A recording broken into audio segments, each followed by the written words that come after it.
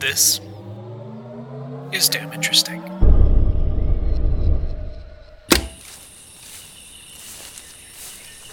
On a hazy afternoon in March 1927, a Russian scientist was walking through the dense forests of Abyssinia, ducking under low-hanging branches and stopping to inspect the wild coffee trees lining his path. Accompanied by a group of local guides, the young traveler had been hiking for weeks through the gorges of eastern Africa, keeping a close watch for armed bandits or stalking leopards. Leaving the forest, the group slowly made their way to the bottom of a canyon, clinging from tree to tree to prevent hurtling off the steep slope. Down below, the blue Nile glistened with the reflection of the afternoon sun and the blinking eyes of a float of crocodiles. When they were ready to cross the river, the men unslung their rifles and began shooting into the water, continuing for hundreds of rounds. The river was turbulent with the thrashing mass of crocodiles before turning a deep crimson, their bodies floating belly up. Pushing the crocodiles aside with the butts of their rifles, the men waded across the river towards the highlands to complete the aim of the expedition, to collect an assortment of seeds to bring back to their extensive seed repository in the Soviet Union. The leader of the seed scavenging expedition was an adventurous young botanist called Nikolai Vavilov. Back in the USSR, he had witnessed firsthand the series of famines that had plagued the Soviet Union, the result of continuous war, outdated farming methods, and a hostile climate in which huge swaths of land languished in the permanent grip of ice and snow. Parents were forced to forage for acorns and tufts of grass to feed their children, while peasants fled their villages in search of food. As mortality rates soared, bodies accumulated outside hospitals, left in decomposing piles in the absence of anyone with enough strength to bury them. In the late 1920s, Stalin announced his first 5-year plan, aiming to revolutionize agriculture through the collectivization of farms and plant breeding programs. Far from its intended effect, the chaos of collectivization ushered in yet another, more devastating famine. Harvest yields plummeted and bodies weakened. In 1929, a full 90% of the entire wheat crop in Soviet Ukraine had frozen to death in an exceptionally harsh winter. Yet Stalin still expected a bumper harvest. And as the head of a botanical research center tasked to improve Soviet agriculture, Nikolai Vavilov was expected to make this happen. Vavilov was born in 1887 in the rural village of Ivashkovo on the outskirts of Moscow. His love of science began from an early age. As a child, he cataloged the creatures living in the rivers and birch forests surrounding his village, and preserved his favorite plants in his own herbarium. In more serious scientific schemes, Nikolai and his brother Sergei converted their room into a makeshift laboratory. They had gotten hold of crystals of potassium permanganate along with a bottle of sulfuric acid, a dangerous combination. Pouring the acid over the purple crystals set off an explosion, which was powerful enough to damage the vision in Nikolai's left eye, leaving him with blurred vision for the rest of his life. Their father was the son of a peasant, and had risen from poverty by riding the wave of industrialization, making a small fortune in the textile industry.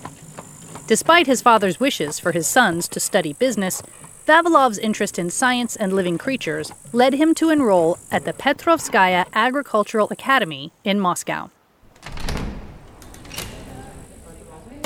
Among his fellow students, Vavilov made a name for himself as an endearing eccentric. At lunch in the canteen, his friends laughed as they watched him inhale his ice cream, gulp a few spoonfuls of soup, then say a hasty goodbye before tripping over himself in his rush to squeeze in a language class before the next lecture. His professors regarded him as one of their most outstanding students and treated him as an equal. In 1911, he completed his prize-winning thesis on the important, if mundane, topic of field slug ecology, and embarked on a 2-year tour around Europe where he worked alongside prominent plant geneticists. Genetics was a novelty in the scientific world. Just a decade previously, the idea that units of heredity could be passed down through generations was practically unknown. Much of what science understands about inheritance can be traced back to the work of Gregor Mendel. Known today as the father of genetics, during the mid-19th century, Mendel was an obscure Moravian monk with an intellectual curiosity and a passion for gardening. Over an 8-year period, Mendel carried out his now famous pea plant experiments from the quiet walled garden of the monastery. He discovered that traits are inherited from parents to offspring as independent particles, something which would later come to be known as genes.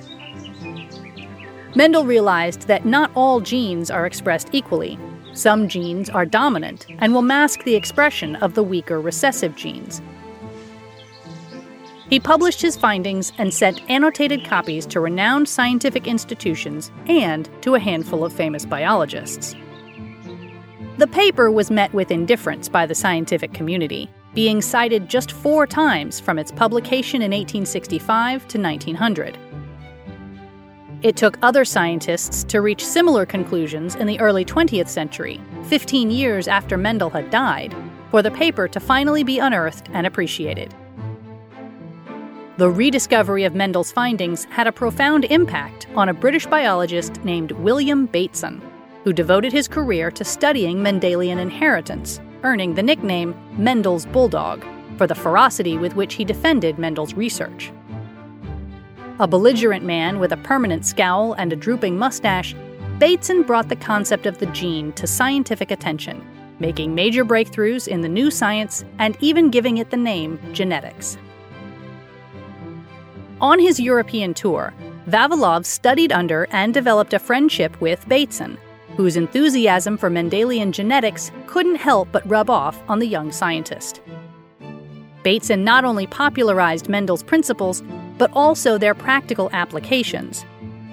His theories on how genetics could revolutionize agriculture and feed the hungry resonated with the young and idealistic Vavilov, who had already set himself the colossal task of eradicating famine and poverty on a global scale.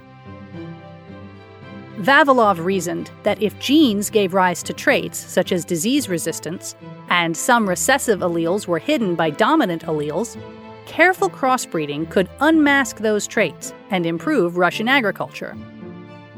He knew that these hidden genes couldn't be found in domesticated plant varieties, but in their wild ancestors, growing in the most remote, uninhabited regions of the world.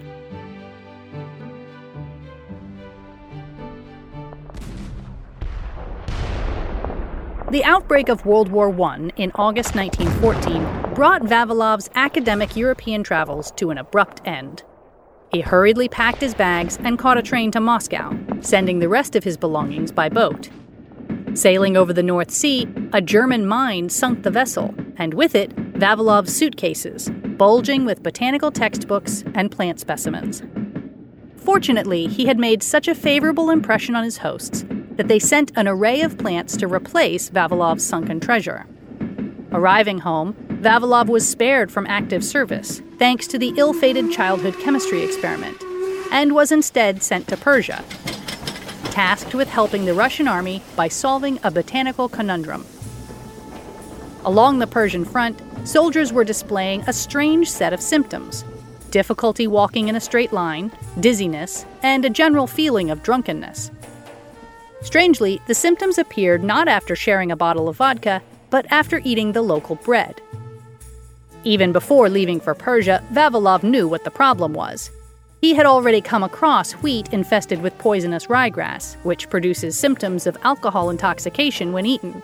But he accepted the assignment eagerly, keen to use the trip as an opportunity to collect specimens of rye and its genetically rich wild relatives. From Persia, Vavilov traveled through the stunning glacial valleys of the Pamirs, in the first of what would be many foraging expeditions. The safest and most straightforward paths into the mountains were blocked by an uprising of tribesmen. The nomads were refusing the Tsar's demand that they assist the overwhelmed Russian forces against the German army. The only course left was a perilous route directly through a glacier spanning 30 kilometers. Although local officials advised against such recklessness, all for the sake of a few seeds, Vavilov packed his 3 horses with scientific equipment and set off with his guides into the series of icy chasms. The team advanced slowly across the edge of the glacier, avoiding the deep fissures and cracks in the center. They navigated precarious paths along perpendicular cliffs several thousand feet high.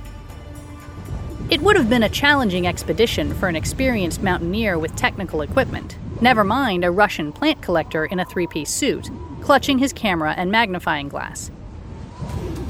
Turning a corner along the cliffs above the Pianj River, 2 eagles darted out of their nest, spooking Vavilov's horse. Vavilov lost the reins and gripped onto the mane as he dangled above an abyss, a precipitous 1,000-meter drop into the ravine below. He described this near-death experience in his travel notes with cheerful understatement. Such moments prepare a scientist for everything unexpected. In this respect, my first expedition was especially useful. After a steep climb and wading through the rapids of a mountain river, the group emerged onto the lush green valleys of rural Tajikistan. Vavilov could hardly contain his excitement when he found wild wheat almost 5 feet high, with particularly large pollen and huge grains. To collect samples of this plant alone, Vavilov wrote, the trip had been worth it.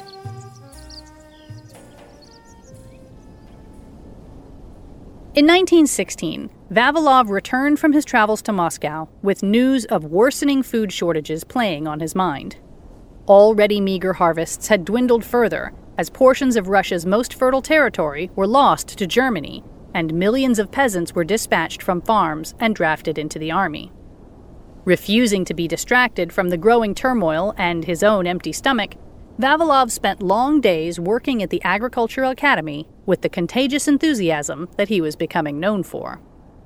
The following year, Vavilov was offered a full professorship in agronomy at Saratov University, a rare achievement for someone in their early 30s who had completed their doctorate just 5 years prior. Although he was making strides professionally, the Communist Revolution was tearing Vavilov's world apart. Arriving in Saratov a month after the October Revolution, Vavilov found the Bolshevik-controlled port city overflowing with starving refugees, orphaned children, and rats spreading typhus. News reached Vavilov that the new Soviet government had confiscated the family home and forced his father to flee the country or face imprisonment. Distracting himself from his father's departure, he worked increasingly long hours. For the next 18 months, Vavilov slept on the floor of his laboratory and woke before sunrise. Each morning, he would tend to the crops on the experimental farm, a bare field located 7 miles from the university, which had been set aside for agronomists to test their new plant varieties. In the dry, black earth, he planted more than 12,000 hybrids of wheat and barley in the first year alone, patiently replanting the crops whenever the opposing sides of the Civil War stampeded through the field.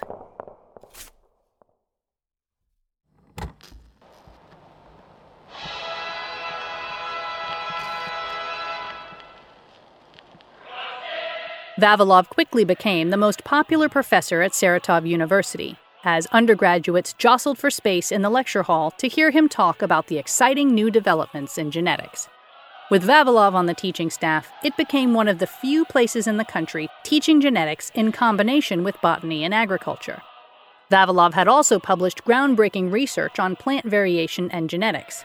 Delivering a lecture describing his law of homologous series of genetic variability, Vavilov explained how the same characteristics can be found at different evolutionary stages of closely related plants. By identifying a series of characteristics in one species, plant hunters could expect to find the same characteristics, and the genes which give rise to them, in other related species. The audience erupted into a standing ovation, and newspaper articles reporting on the lecture compared him to the great Russian scientist Dmitry Mendeleev.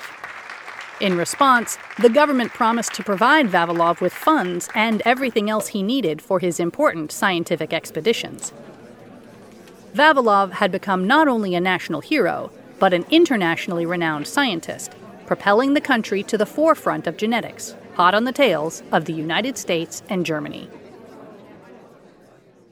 At the end of 1920, Vavilov was promoted to director of the Institute of Applied Botany in Petrograd, now St. Petersburg. The previous director, the plant biologist Robert Regel, had died of typhus the previous year. Shortly before his death, he had written to the Commissariat of Agriculture, recommending Vavilov as his successor. Vavilov was not only the future pride of Russian science, but an especially agreeable person, belonging to a category of people of whom you won't hear a bad word from anybody at all. The Institute, under its new leadership, was envisaged as a scientific center for testing and improving crop varieties to prevent future famines. It was also to be the home of Vavilov's grand new project, a vast seed collection, acting as a genetic library, a repository of useful genes which he could use to breed new, superior plants. Arriving at the Institute, Vavilov quickly realized that he was at the helm of an institution devastated by poverty. The rooms were in a state of complete disrepair, a chaotic mess of dust and broken furniture. The pipes had burst, and the existing stock of seeds devoured by the starving masses. The Institute was not alone in its state of neglect. The whole city was in ruins. Hospitals had been abandoned, public transport was at a standstill, and there was an atmosphere of hopelessness among the dwindling population. Leading academics didn't escape the clutches of poverty and hunger. In Petrograd, 7 out of the Academy of Sciences' 44 members died of starvation. Even Ivan Pavlov, a national treasure famous for being the country's only living Nobel laureate, had to scavenge for firewood and food. Laboratory animals disappeared from their cages and appeared on dinner plates. Lab equipment was repurposed to make moonshine in exchange for food on the black market. Hunger wasn't the only obstacle academics faced. Scientists returning from a conference or a field trip often found their laboratories looted and houses occupied by refugees from the countryside.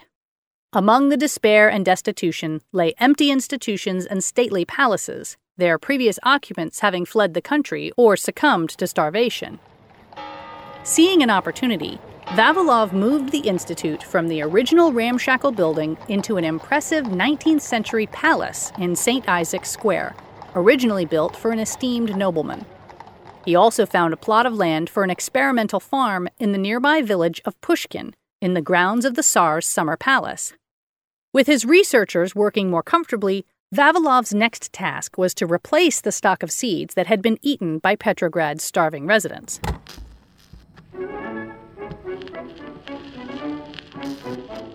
He traveled to the U.S., whose material comforts must have been an unbearable contrast to the deprivations in his home country. Over the next 4 months, he crisscrossed the continent, giving lectures, forming friendships with geneticists, and amassing a colossal number of seeds. A total of 20,000 seeds, weighing a hefty 2 tons, were posted to the Soviet Union, with another 61 boxes in his personal luggage. Especially promising was the native corn seed he had acquired from a Native American reservation, the only corn variety successfully grown in northern Wisconsin's short season, which Vavilov believed would be capable of surviving in the USSR's frigid northern regions. In the summer of 1924, Vavilov led an expedition into Afghanistan, scouring the country for plant varieties in regions where few foreigners had traveled to before. Early in the trip, Vavilov was forced to fire the Russian interpreter when it became clear that not only was he in a permanent state of semi-inebriation, but completely ignorant of the local language. Vavilov took it upon himself to become the group's interpreter and woke before dawn each day to memorize Farsi phrases and grammar. In a matter of weeks, he could converse with the mountain-dwelling locals of the Hindu Kush, adding another language to the handful that he had mastered. Though the route was more navigable than Vavilov's first venture into the Pamirs, this expedition was far more dangerous. Traveling through Herat towards Kabul, the group heard news of Europeans fleeing the region due to a rebellion of tribesmen which had the potential to overthrow the Afghan leader, Amanullah Khan. Vavilov was determined to continue, and was thrilled to discover a high-yielding species of wheat with an unusually tough stalk. The group proceeded along ravines and stony trails towards the province of Nuristan, where they encountered one obstacle after another.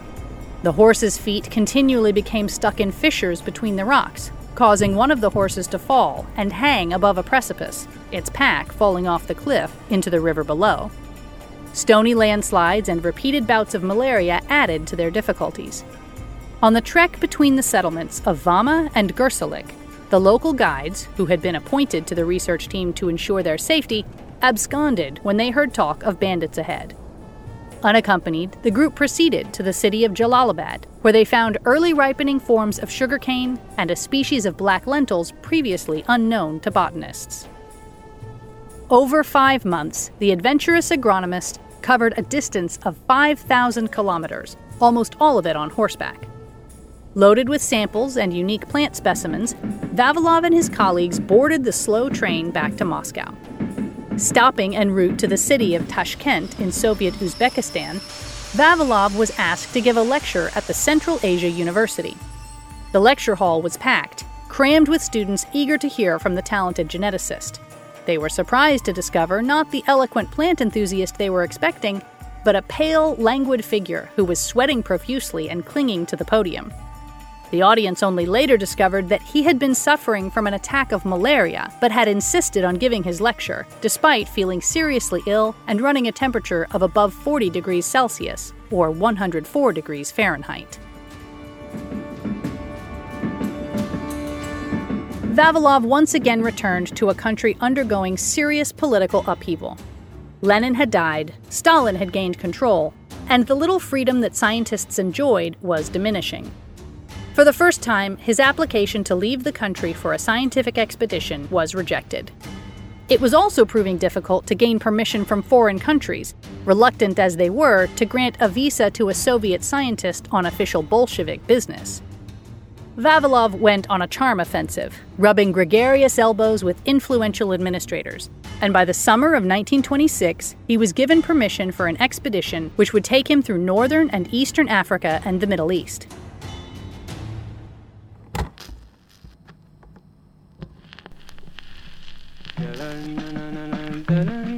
During the year-long trip, he swam in the Dead Sea, drank tea with the Emperor of Ethiopia, crossed crocodile-infested rivers, encountered armed bandits, and, of course, collected seeds.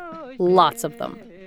From East Africa alone, he sent 120 parcels filled with seeds and plant specimens to his institute in Leningrad, including drought-resistant varieties from the valleys of Mesopotamia and a series of high-yielding hard wheat that was previously unknown. Already, the Institute's seed bank was nearing 250,000 seeds, becoming the most extensive repository in the world.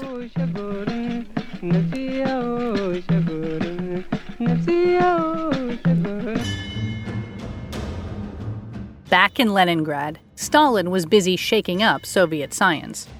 His belief that science should serve the state was creating an environment in which scientific data was commended not on its accuracy, but according to its reinforcement of communist dogma.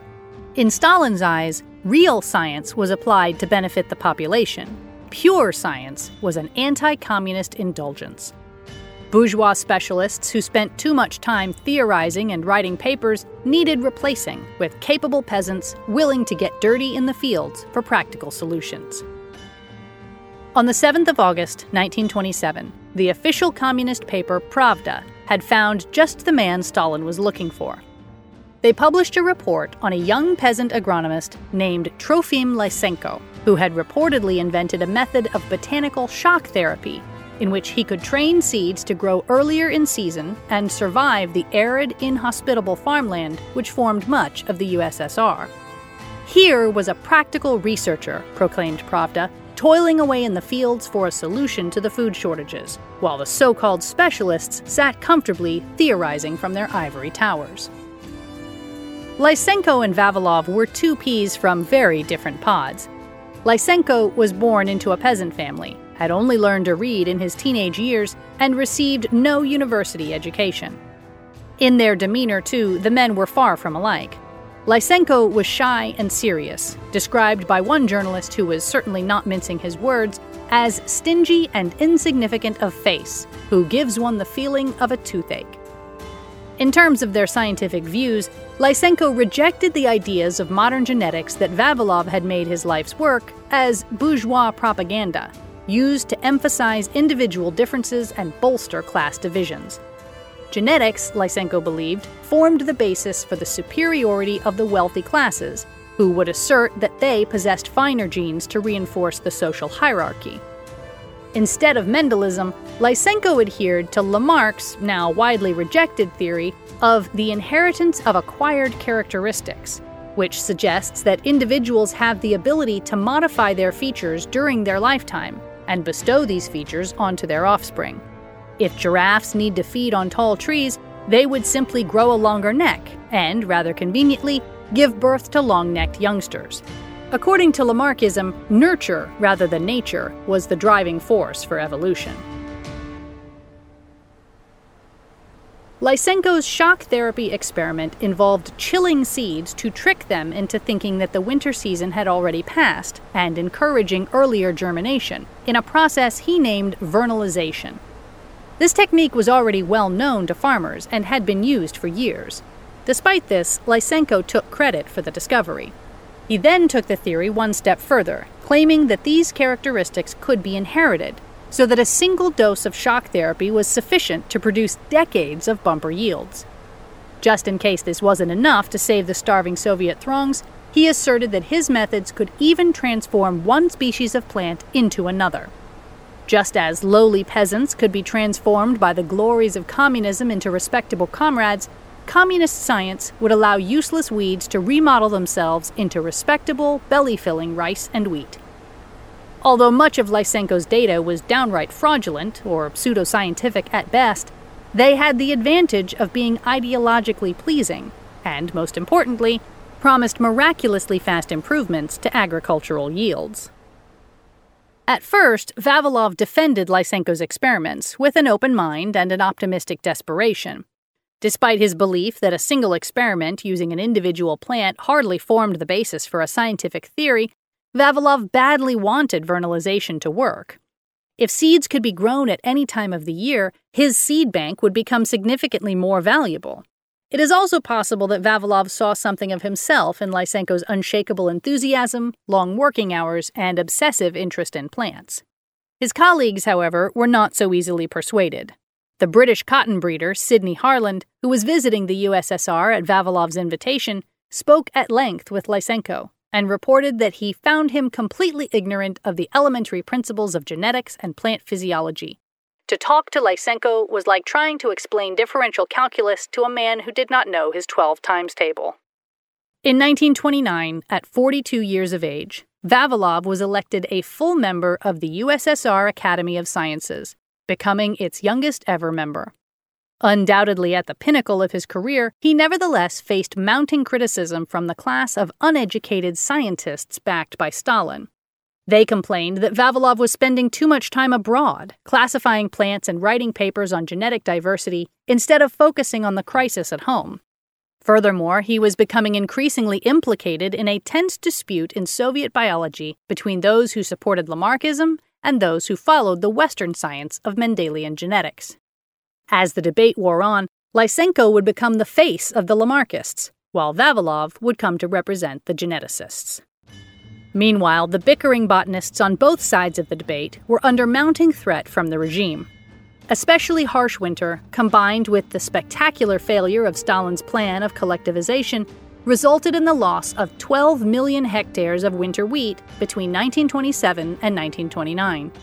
As the already meager food rations diminished further, Stalin ordered his secret police to find scapegoats. In response, the Soviet secret police, the OPGU, announced that it had exposed a counter-revolutionary organization which had been working to sabotage Soviet agriculture and undermine Stalin's 5-year plan. Various scientists and officials involved in food production were rounded up, given a show trial, and executed. Others were luckier. Their lives were spared in exchange for becoming an informant for the fictitious anti-Soviet organization, which, the OPGU had decided, was being run from within the Institute of Botany and masterminded by Vavilov. The OPGU opened their file on Nikolai Vavilov in the spring of 1930. By the end of the decade, it would contain 136 reports of his agricultural sabotage, mostly obtained from the torture of detainees or from information gathered by a growing network of informants working within the Institute, who were acutely aware that their survival depended on providing the OPGU with incriminating evidence. Other evidence came from transcripts of geneticists who had testified against Vavilov. Strangely, the transcripts were dated several years after the scientists had been shot.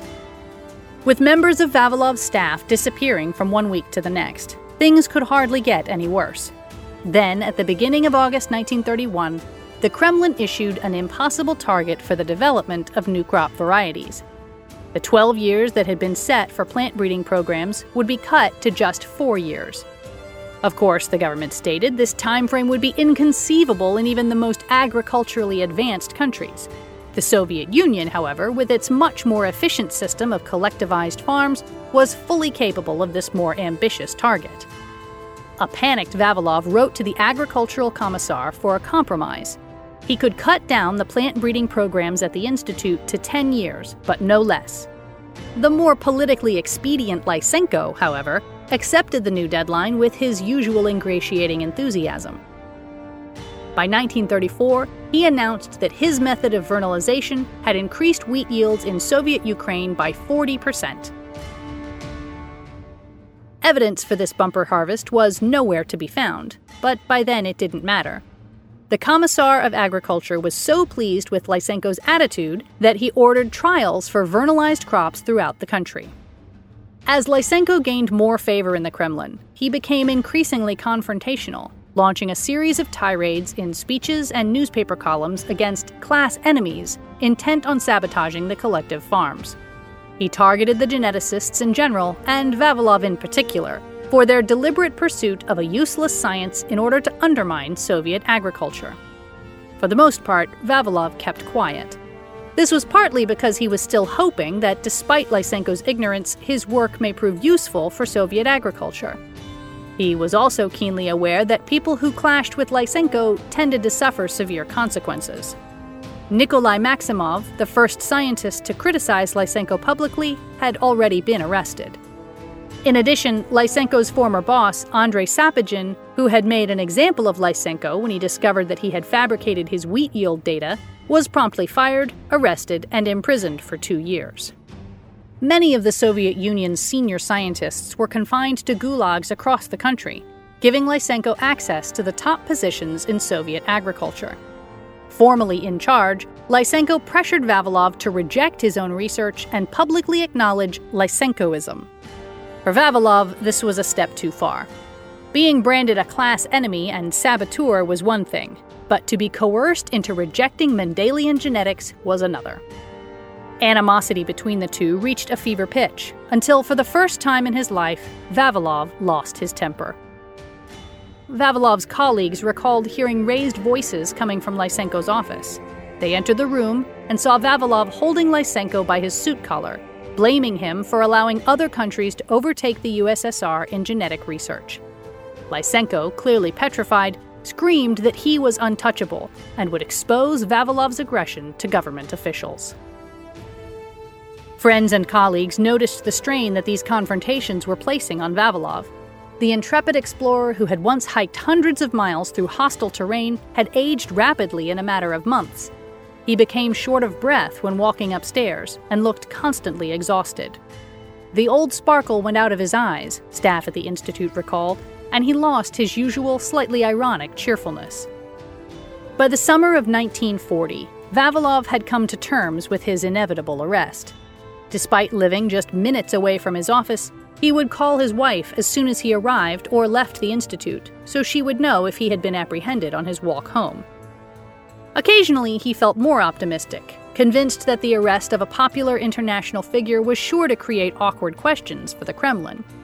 With growing confidence, Vavilov asserted to a colleague that the government wouldn't dare arrest him, and boldly set out his work plan for the year ahead, an ambitious list of the 12 books and articles that he would write, many on the subject of the application of genetics to agriculture. In August 1940, Vavilov and a handful of his comrades set off for Soviet Ukraine on what was to be his last plant-collecting expedition. Traveling through Kiev towards the Carpathian Mountains, Vavilov became reanimated, practically jumping out of the car to gather samples of rye, barley, and oats. Returning to the hostel that evening, Vavilov found 4 Secret Service agents in dark suits and matching fedoras waiting for him. Giving him no time to collect his belongings, the men told Vavilov that he was needed urgently in Moscow, steering him into the black sedan. His colleagues watched the car drive him away, certain that it would be the last time they would ever see him. The interrogations began in the early hours of the morning on the 12th of August, 1940. The chief interrogator was Lieutenant Alexander Khvat, a member of the secret police well known for his brutality. After an especially unnerving session in which Vavilov was forced to stay awake for 10 consecutive nights, Vavilov signed his first confession. He admitted belonging to an anti-Soviet organization which had carried out widespread wrecking activity to undermine Soviet agriculture, but refused to confess to Khvat's accusations of spying. When his interrogator pushed him to give the names of his co-conspirators, Vavilov named those he knew had already been exiled or executed. Unimpressed with Vavilov's half-hearted confession and evasive descriptions of sabotage, Khvat increased the intensity of the interrogations. Disheveled and unshaven, the warder would drag Vavilov back to his cell each morning, throwing his body against the cell door, recalled the artist Grigory Filipovsky in 1968. He was no longer able to stand and had to crawl on all fours to his place on the bunk. Once there, his neighbors would somehow remove the boots from his swollen feet, and he would lie still on his back in his strange position for several hours. Vavilov became weaker and emotionally tormented, plagued with thoughts of his looming execution and of his grieving family. In the spring of 1941, after 11 relentless months of interrogation, Vavilov signed another confession, admitting to establishing an anti-Soviet ring which had been working undercover within the Institute. This time, he gave Khvat what he wanted: 3 names of his close colleagues, all of whom would soon be arrested and shot. To finish up the case and give it a scientific veneer, the secret police decided to set up an experts commission who would attest that Vavilov's scientific work was deliberately designed to cripple the country's food production. The team of experts was vetted by Lysenko, who personally saw to it that each member shared his contempt for Vavilov. A scathing report was written by the secret police on behalf of the experts, who were coerced into signing it. One of the experts admitted that he disagreed with parts of the report, but signed it anyway. This was the kind of situation when it was frightening to refuse to sign it, he would later explain. On the 9th of July, 1941, in a show trial which would last less than 5 minutes, with no witnesses or lawyers present, Vavilov was sentenced to suffer the supreme penalty, to be shot, and for all of his personal property to be confiscated. He was transferred to Butyrskaya prison for the death sentence to be carried out. From death row, Vavilov attempted to keep his spirits up by arranging for the inmates to give each other lectures on their interests and areas of expertise. One by one, they took it in turns to give talks, from theoretical chemistry to the timber industry, speaking in whispers so that they wouldn't attract the attention of the guards. He wrote furiously, desperate letters to his contacts in the upper echelons of the Soviet system, pleading for his life, along with a book about the history of worldwide agriculture. Months later, he finally received a response. His sentence was commuted to 20 years hard labor in a Siberian gulag, where his specialist knowledge could be put to good use. The advancing German army, however, meant that he was instead transferred to a prison in Saratov, the city where he first made a name for himself, and just 25 kilometers away from his wife and son. However, living in the dank conditions of Saratov prison, where dysentery was rife and food was scarce, Vavilov's health quickly deteriorated. On the 26th of January, 1943, Vavilov died of starvation and was buried in an unmarked mass grave, a palpable irony for a man who dedicated his life to relieving hunger. The disappearance of such an internationally renowned figure didn't go unnoticed. Winston Churchill contacted Stalin personally to find out what had happened to Vavilov, but the government was determined to keep everyone, including Vavilov's family members, in the dark. Soviet secret police would deliberately spread disinformation to keep relatives in a perpetual state of fear and confusion. Desperate for answers, Vavilov's son Oleg traveled to the police headquarters. He was informed of his father's passing, but the police refused to disclose the cause of death or the site of his burial. Oleg returned to the prison to search for his father's name among the gravestones of the adjoining cemetery, probing the graveyard wardens and passers-by for information. He found no answers, but reports of his prying made their way to the Kremlin. Giving up, Oleg, an aspiring scientist in his own right, returned to his studies at Moscow State University. He had just completed his thesis on cosmic rays when he went hiking in the Caucasus Mountains with some university colleagues. At the last minute, another professor from the university, Ivanovich Schneider, decided to join. Schneider taught Marxist-Leninist doctrine and was suspected of being an undercover agent for the secret police. Schneider and Oleg were alone when, Schneider reported, an avalanche caused the snow to give way beneath Oleg's feet, sending him plunging to his death.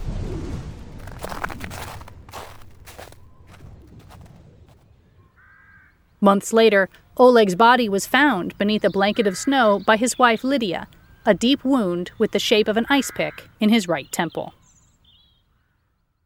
Vavilov was gone, but his staff at the institute were determined to continue his work at the seed bank. In 1944, the institute's fields containing the potato collections were in flames as bombs rained over the city during the siege of Leningrad. Fearing that the whole seed collection could be lost in a single attack, the staff planned to evacuate 5 tons of seeds on a train heading into the Ural Mountains. When the train failed to arrive in Leningrad, the researchers divided up the seeds and prepared them for long-term preservation. The institute's windows flashed as shells exploded around them, but the institute itself somehow remained unscathed. Only later would they learn that the bombers were under strict orders from Hitler to avoid St. Isaac's Square. He had his sights on the nearby Astoria Hotel as the ideal venue for a celebratory banquet, and was planning a victory speech from one of its balconies. Unable to evacuate the seeds, the botanists boarded up broken windows and took it in turns to guard the collection from rats and starving civilians. During the 900-day siege, 28 of the institute's staff succumbed to starvation while standing guard surrounded by food. These individuals sacrificed themselves so that Vavilov's seeds and the genes they contained could be preserved for future generations. Over the following 2 decades, a complete ban on the practice of Mendelian genetics was imposed, and opponents of Lysenko were fired. In 1940, he was appointed director at the Institute of Genetics, an astounding achievement for someone who doubted the very existence of genes. His influence survived the death of Stalin and the Khrushchev era, the isolation of DNA from cells, and the discovery of its double helix structure by Watson and Crick based on earlier discoveries by Rosalind Franklin. The influence he still held in Soviet Russia, however, was very different to how he was perceived abroad. At a celebration for the Academy of Sciences' 20th anniversary in the summer of 1945, Lysenko opened the proceedings with a speech on biological research. To the amusement of the attendees, Lysenko described his understanding of sexual reproduction, describing how the sperm and egg ate each other, belching out the undigested material to form the offspring. Eyes met and shoulders shook in attempts to stifle laughter.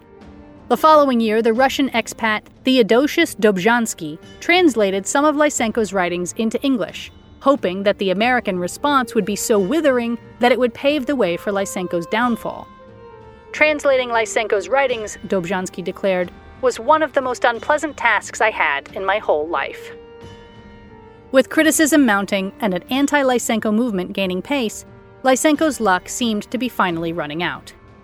In 1957, he would prove to be his own undoing, with another breeding program which, again, promised miraculous yields in an improbably short time frame. He claimed he had developed a feeding and cross-breeding regime that increased milk production so successfully that the USSR would soon overtake the US. By 1965, it was clear that his bovine breeding program was a spectacular failure. Average milk yields had dropped from 7,000 kilograms to less than 4,500, and were continuing to fall with each generation. Lysenko's reputation was in ruins, and he was removed from his position at the Institute of Genetics. In 1955, Vavilov's reputation was eventually restored during the process of de-Stalinization. Khrushchev granted Vavilov a retroactive pardon for his life sentence, and scientific papers bearing Vavilov's name gradually returned to libraries. Freed from the constraints of censorship, over 30 books covering Vavilov's life and work were published in Russian in the 1980s, and he continues to be celebrated not only as a brilliant geneticist, but a martyr for scientific truth. Of the 11 seed banks Vavilov established across the Soviet Union, the main collection in St. Petersburg still stands. It remains one of the largest repositories of seeds and planted crops anywhere in the world, 80% of which cannot be found elsewhere. Over the past few decades, the Institute has sent seeds of these forgotten varieties to France and Ethiopia, where war and industrialization has led to the disappearance of native plant species. At a time when increasing temperatures, flooding, and wildfires threaten global food security, Vavilov's collection will play a crucial role in feeding future populations. After Lysenko's death in 1976, researchers had the freedom to revisit Mendelian inheritance, but after almost 3 decades at a standstill, the USSR would never regain its international standing in the field. Just as Lysenko, with Stalin's support, believed that the plasticity of organisms would enable their socialist utopia, they tried to mutate science to fit into a Marxist mold. Ultimately, it would lead to the deaths of scores of people, not just Nikolai Vavilov and his son, nor the hundreds of scientists also persecuted for their pursuit of pure science, but the tens of millions who died in yet one famine after another, a scientific tragedy with an unthinkable human cost.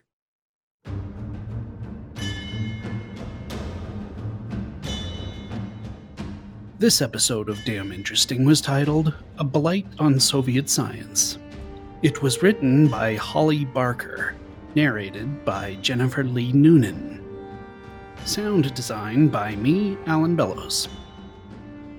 If you enjoy our podcasts, and if you've listened this far, you probably do, would you consider visiting di.show/support to help us keep the show going?